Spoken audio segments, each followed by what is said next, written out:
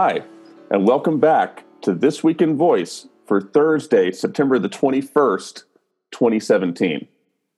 This Week in Voice is brought to you by Voice XP, blazing the trail in voice technology. Voice XP is taking the lead in developing Alexa skills for some of the best brands in the world. With Voice XP, all you have to do is say it to revolutionize your marketing strategy. And if you have not gone to www.voicexp.com, stop the podcast just for a minute, go there, check it out. You'll be glad that you did. I'm Bradley Metrock. I'm CEO of a company called Score Publishing based here in Nashville, Tennessee. We are very pleased to have a phenomenal panel today. Our first guest is Professor Emily Bender. Emily, say hello. Hello. I'm happy to be here. Thank you for joining us. Emily Bender is a professor of linguistics at the University of Washington, along with faculty director of the professional MS program in computational linguistics. Emily, share with us just what is the study of linguistics?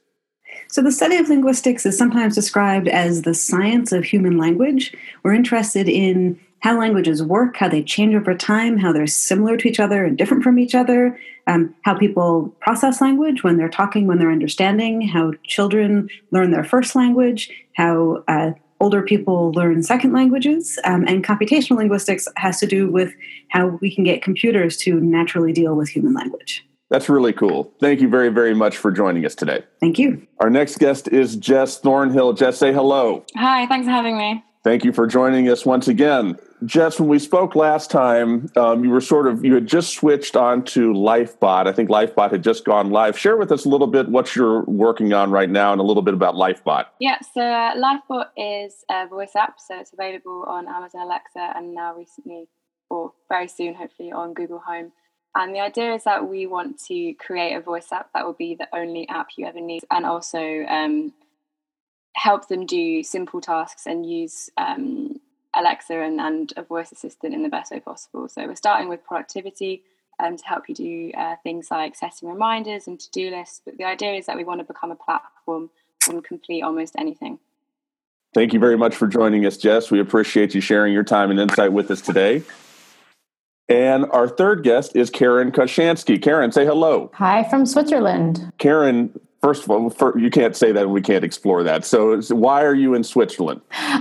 Just moved out here with my family for a big adventure, but I am continuing to work in the field that I've been working in, which is working with emerging technologies, pushing the boundaries on things like voice and conversational interactions and self-driving cars. Very cool. And I did not know until doing research for this episode that you had been named one of Business Insider's top 75 designers in technology. Congratulations on that. Thanks. That was a few years ago. I feel like they need to put up out an updated list, and let's see, if I can kind of keep on it. But that was a few years ago already. Yeah, no, still very cool. Thank all three of you for joining us today. Thrilled to have you. With that, let's get into the news. Story number one is a very interesting one, and what has become normal for this show, it involves Amazon. Amazon is developing Alexa-powered glasses, and if that weren't enough of a story, there's more. They're going to be ready by the end of the year. This is really going to shape a lot of how voice-first technology evolves moving forward. And Karen, I will start with you on this story. What do you think about Amazon trying again with glasses? Google Glass, they tried, didn't work. What do you think about Amazon trying again? And what did you take away from this story in general? So when I first read the headline, I got very excited. I'm currently working with a client working in mixed reality and have been recognizing the power of voice in mixed reality, in virtual reality, kind of as you're augmenting the world around you and what you might want to do with voice. But then I dug into it a little more and found Amazon is creating this. They won't have a camera, supposedly. No camera, no screen. Basically, I think they're just trying to introduce Alexa in a way that you can take her with you on the go because they're not built directly into the smartphone, which we all know. But what I have to ask is, what does Alexa know or give me on the go that other assistants don't? And is it worth wearing glasses for? I use Alexa to play music. I love my Alexa. I reorder toilet paper, but I don't know that I need to wear something extra in order to do that on the street. I got excited, but then I was a little disappointed because I'm not sure what the real use case is if it's not kind of pushing boundaries in other areas. So I think I had the same question, which is, it's interesting to think about where it might go, but if the point is all audio, then why glasses? Like, I already wear glasses with corrective lenses. I don't want to switch them out for something that's audio. I think Amazon might do better to do something that's, I guess they want access to the sort of the skull behind the ear to be able to have it be really quiet. So you could do some sort of cool ear decoration or something and leave the glasses out of it. I think potentially if Amazon have some kind of longer strategy behind this, it could be quite a clever move, because I think obviously this is probably their attempt to compete with Google and Apple in the fact that they don't have hardware. So their voice, as in mobile hardware that's on the go. So obviously you can access Google Assistant and Siri on your phones, but Amazon have been behind the others because you can't do that right now. So I guess this is and obviously the Amazon phones didn't do that well. But with something like this, it lets you access Alexa on the go. But I agree that you only being able to have audio it doesn't really make sense for glasses, but it could just be a way of Amazon getting out a glasses product first, which obviously they seem to care about being first in the market with the Echo devices. So maybe this is just their way of getting something out there early with the potential of having future versions that will allow for things like cameras and augmented reality, because there are rumors that Apple are working on AR glasses, and obviously you've got Google Glass. So maybe this is just their first iteration of it, and we'll see something more exciting in the future. Bradley, just thinking about a conversation you guys had a few weeks ago with the Microsoft Cortana and Amazon deal. The other thing that came to mind is are we going to now see people walking down the street with Amazon glasses saying hey, Cortana, right? All of a sudden, the lines are blurring a lot. I just don't know, what the glasses will do for the whole experience. Well, it's funny you say that, because I just got back from the Intelligent Assistance Conference out in San Francisco. Great conference, great organizers. Opus Research really did a nice job. Met a lot of folks out in the Bay Area. But I will say this, at the table that we were set up at in the vendors area, up walked some guy, I'm not going to say who it was, and explaining to him, we do a bunch of shows on Voice First FM, including This Week in Voice. We're going to be recording that later this week. And a lot of the stuff that is going on with Alexa is moving at a fast pace. And he stopped me and said, yeah, Google's really doing a lot of great things with that, aren't they? And I say that only to say, it's not to call anybody out, but just everything's moving at such a fast pace that this guy was a professional in this industry.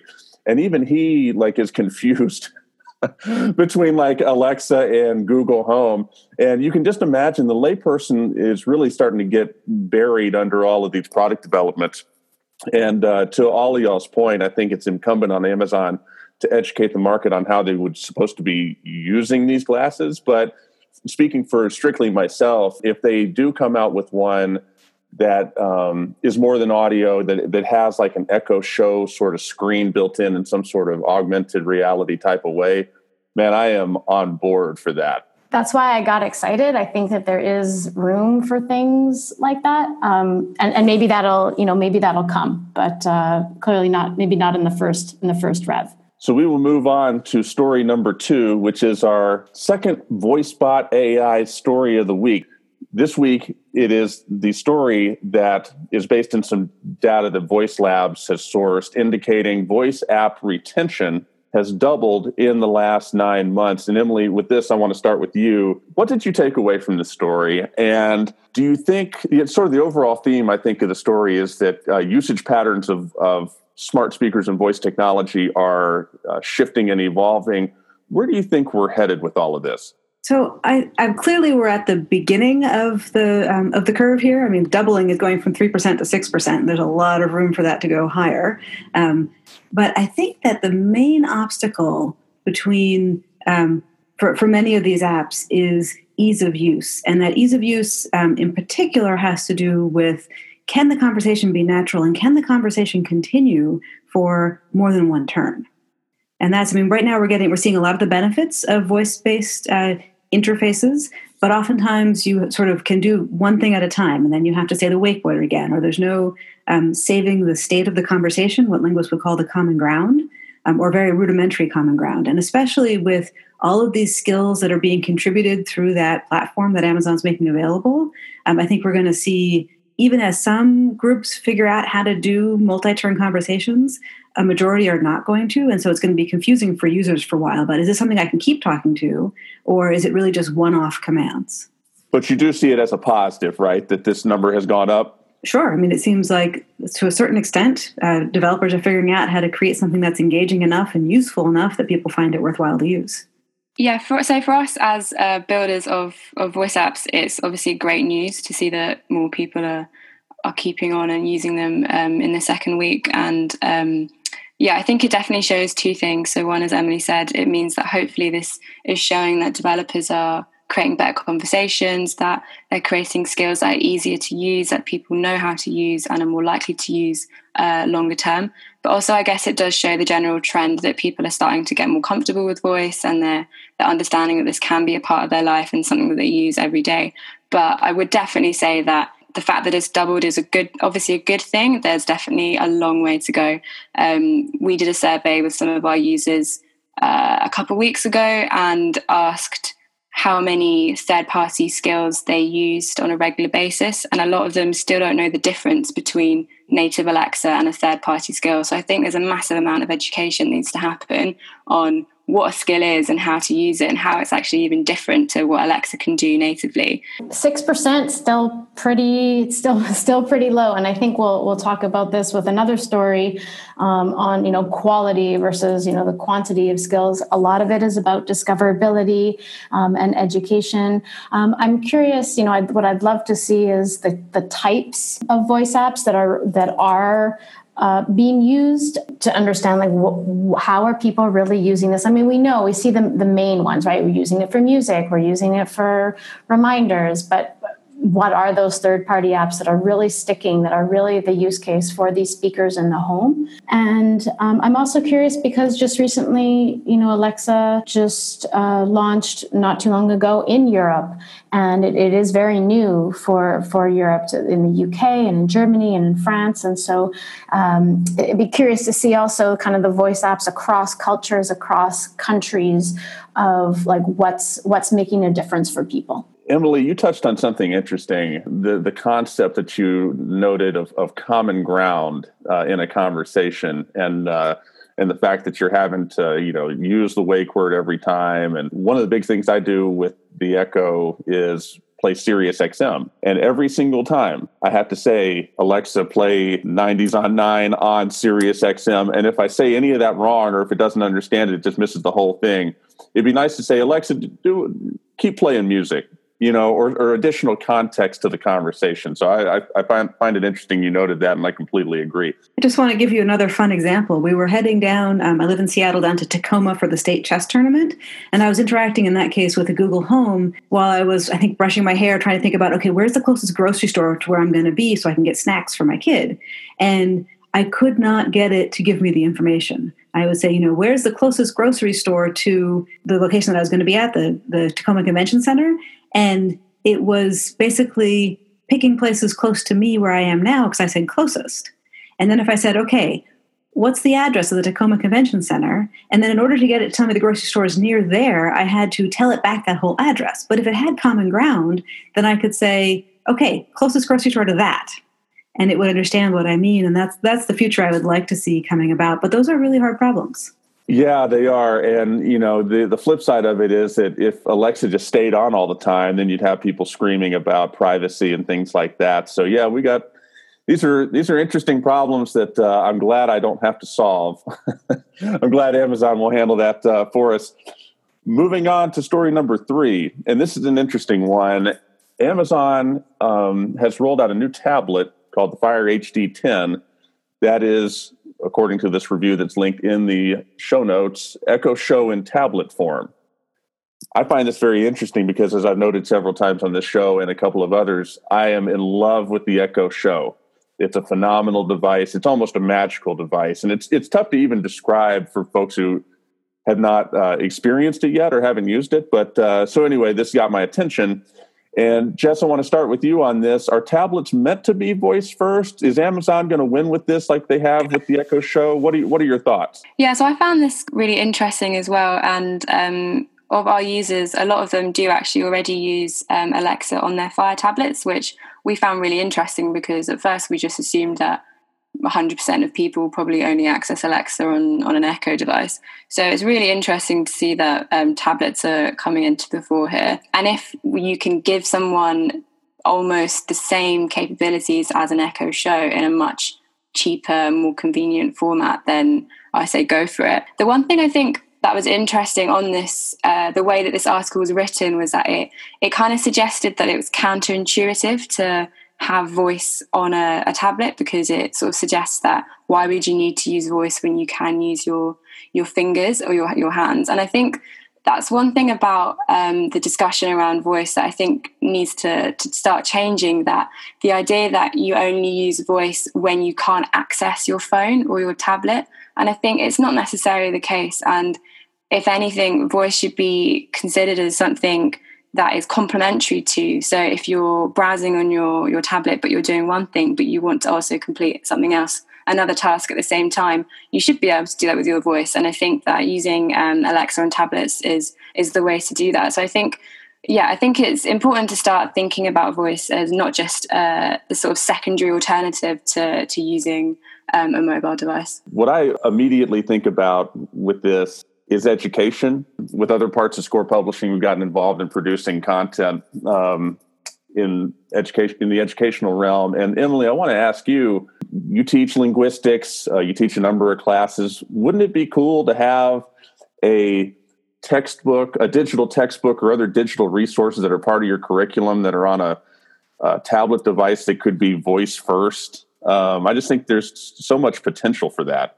That's a really interesting question. I think that there's, as Jess was saying, it's worth thinking about how we use voice naturally and how it could fit in. And a lot of what we do with all kinds of devices is very much shaped by how the devices have trained us. So it's really hard to get people to do full natural language queries in internet search because we're so trained to the keyword thing. Even if we have something that's hard to express in keywords, we still try. And so figuring out where the natural uses for voice are and where it is and is not convenient, right? So one thing about your hands is that they're quiet. And so there's sometimes when you got to be quiet, and so talking wouldn't be good. And then there's sometimes where talking is the more natural alternative. And so I think that it could be, for example, if I had a textbook on a voice-activated or voice-capable system, I might want to be able to search in it, maybe search for terms I don't really know how to spell. Right? So that's one side of it, sort of finding the use cases where it makes a lot of sense. And then the other side is an issue that I think applies across voice technology, which is being ready to deal with diverse speaking styles, diverse dialects, accents. So thinking about my own students, we have quite a few international students. And I want to make sure that if I integrate something into my curriculum, it is equally accessible to someone whose English doesn't sound like mine. I'm curious to see how what the performance is like. I mean, I think one of the things that Amazon, broke out into the market was their hardware, their mic array, the ability to talk to Alexa from across the room. Now, this is different, of course, because you have a screen, and when you have a screen, you're kind of expecting you're going to be closer. So maybe it will still pick up, hey Alexa, from a little ways away, and it'll work. But the one thing that I wanted to bring up as well with kind of voice on tablets, or it's not just voice or gesture, or touch. It's that we're really going to start seeing situations where you're going to want to use both, which is, the old MIT, put that there, and I want that one.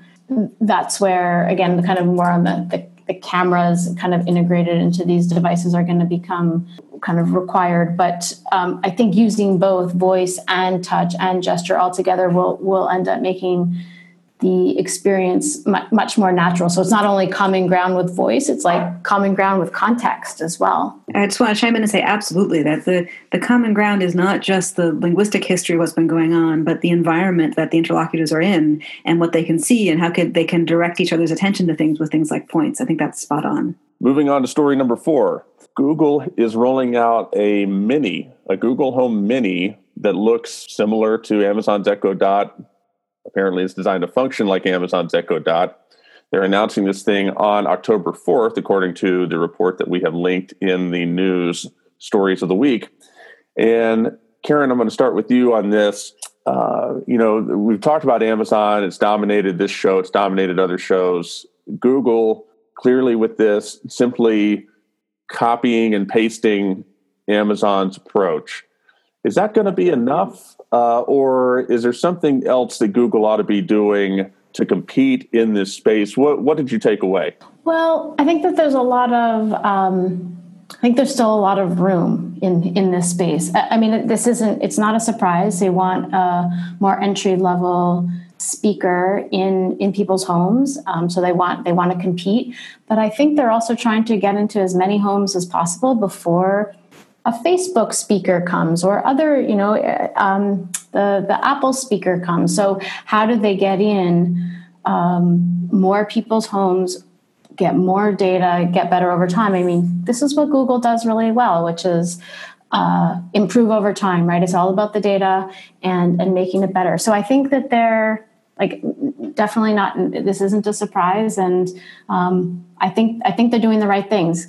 Jess, with what Lifebot and Okirlo are doing, does this excite you, Google coming out with their own version of the Amazon Echo Dot and so they can get more and more penetration into the marketplace? Or do you think they ought to be doing something different? I think they should be doing this. And to be honest, I'm quite surprised it took them so long to come out with a smaller version because the Echo Dot's been around for quite a while now. So I think this is definitely something that needed to happen. I don't think it's particularly revolutionary, and I think it's just another step that they had to do, seeing as Amazon already released their own version. I think we're also going to probably see, multi-room audio, right? So now you can have your big one in one room, and you're going to get a mini for the other room. I mean, Amazon is doing it already. One thing that Google is doing that Amazon isn't is the speaker identification. So, I mean, Google is pushing on innovation in ways that Amazon isn't, and I think they'll continue to find ways like that to push forward. Story number 5, Roku is working on a smart speaker of its own, and this has been sort of a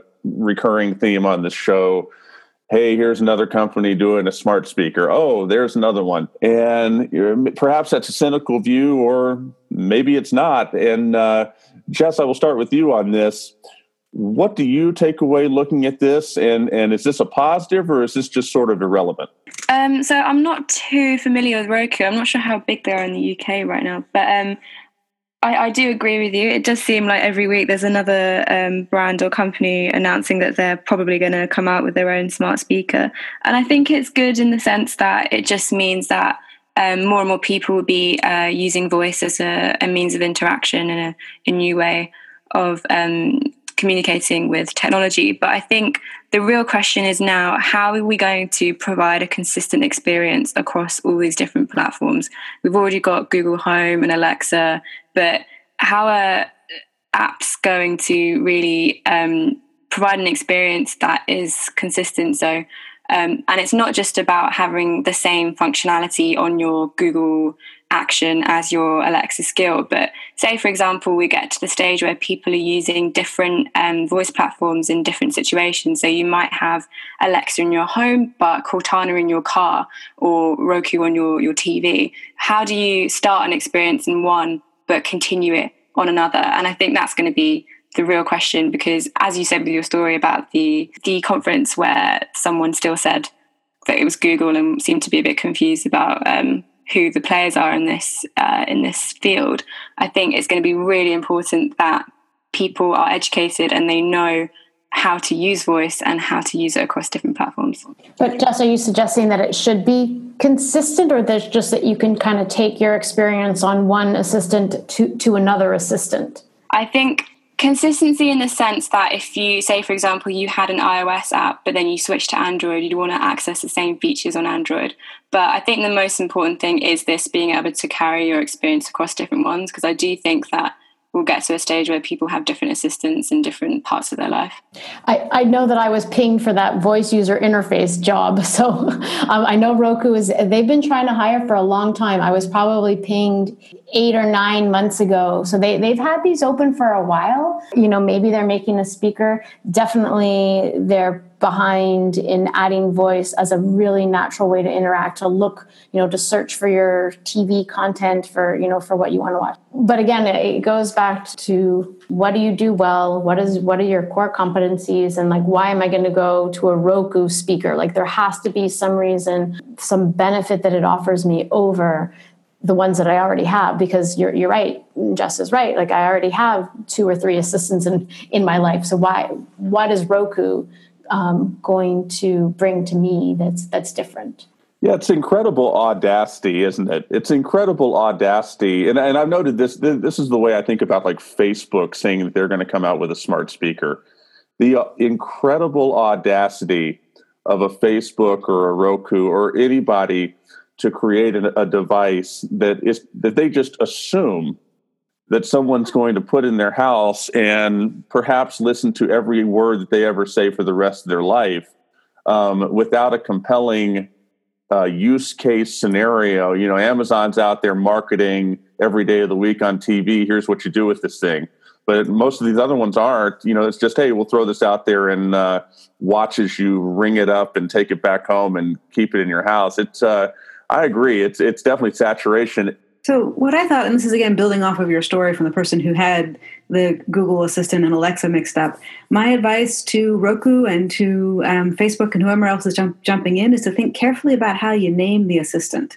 I think that Google has done well by, when you talk to the thing, you say, "Hey, Google," so you know what you're interacting with.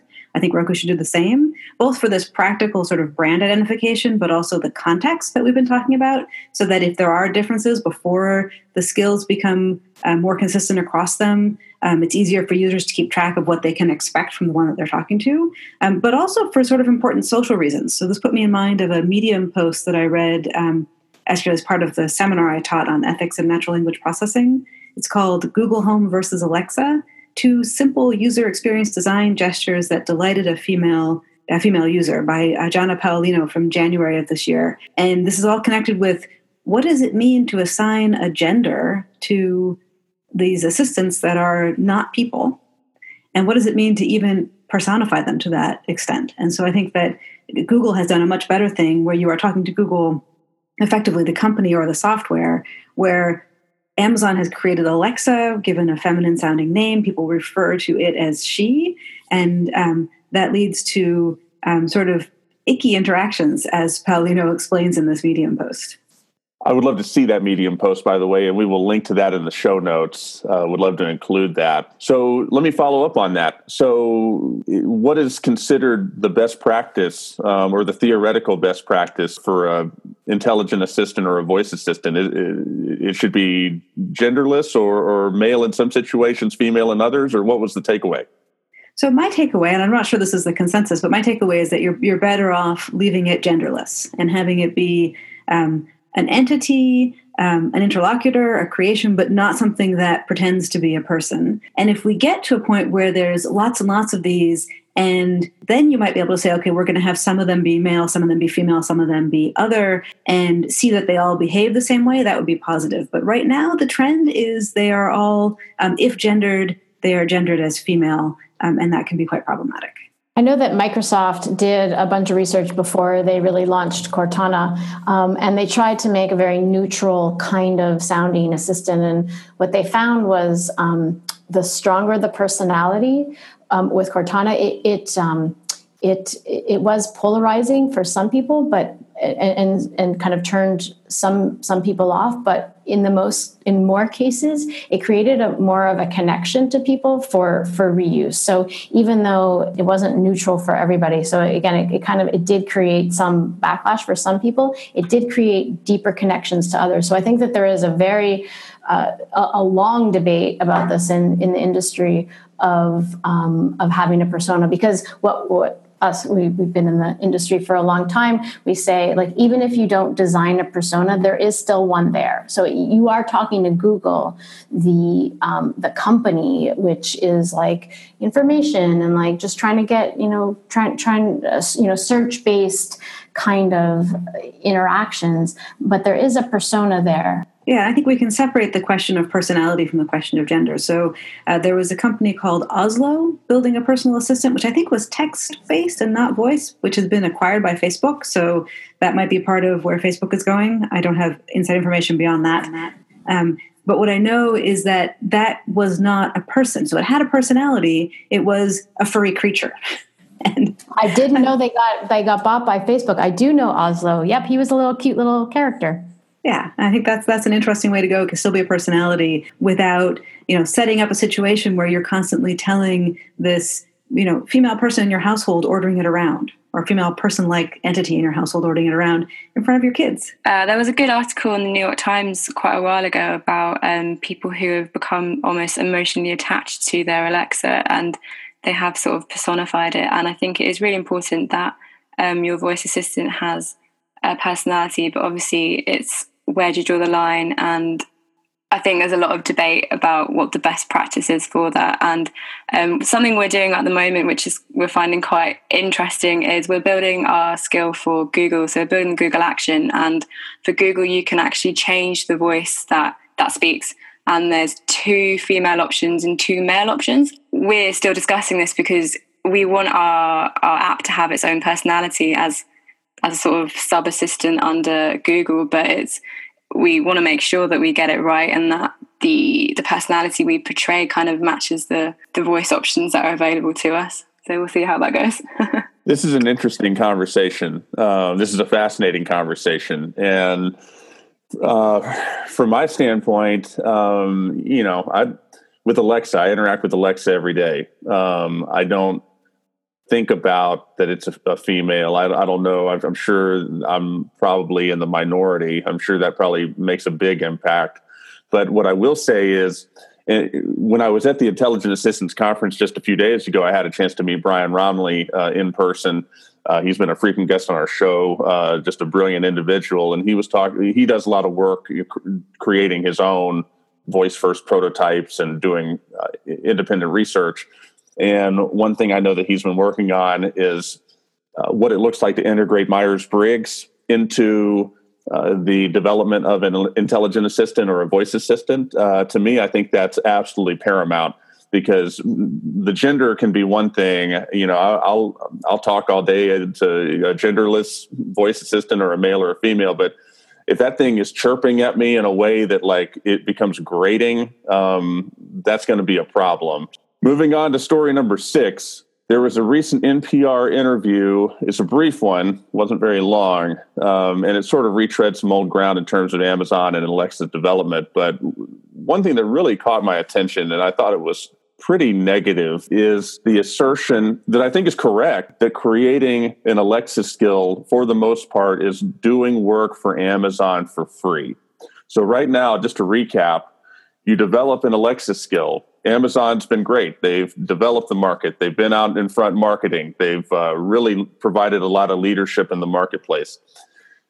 But what they haven't done is allow people to use the developer tools that they've provided to create voice applications that you can sell. Instead, they tell you, the developer, that if you do well enough, and we're not even going to tell you what that means, if you have a certain amount of engagement, we will send you a check. If you do not have a certain amount of engagement, we will not send you a check. And I think it's totally unsatisfactory. I've talked about this several times on the podcast before. I think it's one of the few negative things that Amazon has not addressed yet. And I just want to get all three of y'all, and Emily, I'm going to start with you on this. First of all, do you agree with me? Do you think this is a bad thing? Second of all, what other takeaways, if any, did you have from this piece? So yes, I absolutely agree with you. And I'm very much worried about tech companies exploiting, especially students who are studying computer science and related fields, and saying, yeah, come to our hackathon and come, and basically getting them to work for them for free. And I think it's an important role that we play as faculty in educating students in the value that their skills hold, and to really say to them, think carefully about this. Or what are you getting for your effort? And is there another way for you to get that? Similarly, I will sometimes be approached by employers who want to see if any of our students are available for unpaid internships. And my answer is always, well, you're welcome to advertise that, but since they tend to get paid internships, probably no one's going to take you up on it. Yeah, no, that's a great example. There's so much discussion today about just manipulation of people and manipulation of labor and stuff like that. It just makes it an even harder pill to swallow. And so I think those examples were great, Emily. Jess and Karen, your thoughts on this, either one of y'all? Yeah, so I think we spoke about this last time I was on the show, because they just announced that they'd start rewarding more categories apart from games, I think. And I don't think anything's changed since then. And so now they're rewarding people who build apps and productivity, and that includes Lifebot. But completely, as you say, we have no idea how they decide what makes this good, popular app. No idea how they decide how much you would receive, and the money can change every month. And I think, especially as a startup, it's quite frustrating to have to sort of wait on Amazon to understand how we can start to really monetize. And there seems to be no real indication of what they're doing and what their plans are on that front. And I think especially, I know a lot of young developers as well who are encouraged by the idea of potentially getting some money to just churn out skill after skill. And in that sense, the article, even though it's very negative, it is right. A lot of the skills that are now on the store are of questionable quality in terms of whether it's something that people actually want to use more than once and as more than just a gimmick. And I think as soon as there's a proper way to monetize, then it will encourage people to also develop skills that have more meaning, that have a better experience for users. And that's definitely something we're trying to, aside from the monetization issue, it's definitely something we're trying to really work on, is to actually build a skill that people value and that people want to use. So we're talking to our users every day. We're really trying to understand what makes a quality voice app. And I think that is the other side of what this article was saying, that the unfortunate side of this is that it looks like quantity is being favored by Amazon over quality right now. I love that idea, Jess. I hadn't really thought about it that way of, first, build, if we had a good way, if they had a good way to monetize, then we would be building better. We would be building better apps. So maybe it's a bit of a chicken and egg thing, but clearly now, I mean, there's too many, and they're pretty bad, or they don't work. I mean, I thought I found, I had a use case, and we really tried to use it. It was a translator. It was a French translator. So it would give it an English word, and it would tell us what the French word was. And probably one out of every 4 times we used it, I would open I can't remember what it was called, the French translator, it was down, 1 out of every 4 times we used it. So it was forget it. I'm not going to, to be disappointed 25% of the time because I can't access it. It's not worth it. If you don't care about, you're trying to provide me a skill, you're trying to provide an experience, but you don't care about keeping it alive, then it's not worth it. So I love that idea. Let's make sure that they monetize properly, and we'll get better quality out of it. And I think adding on to that, Amazon also have a responsibility to educate developers on what to do after they've published their app. I think they've got this massive push right now to just get people to get skills out there, no matter whether they even work properly, as you said. And we've encountered so many skills that you can't even get onto, that don't work as they say they would. And I think one thing that many skills aren't doing is actually upkeeping their app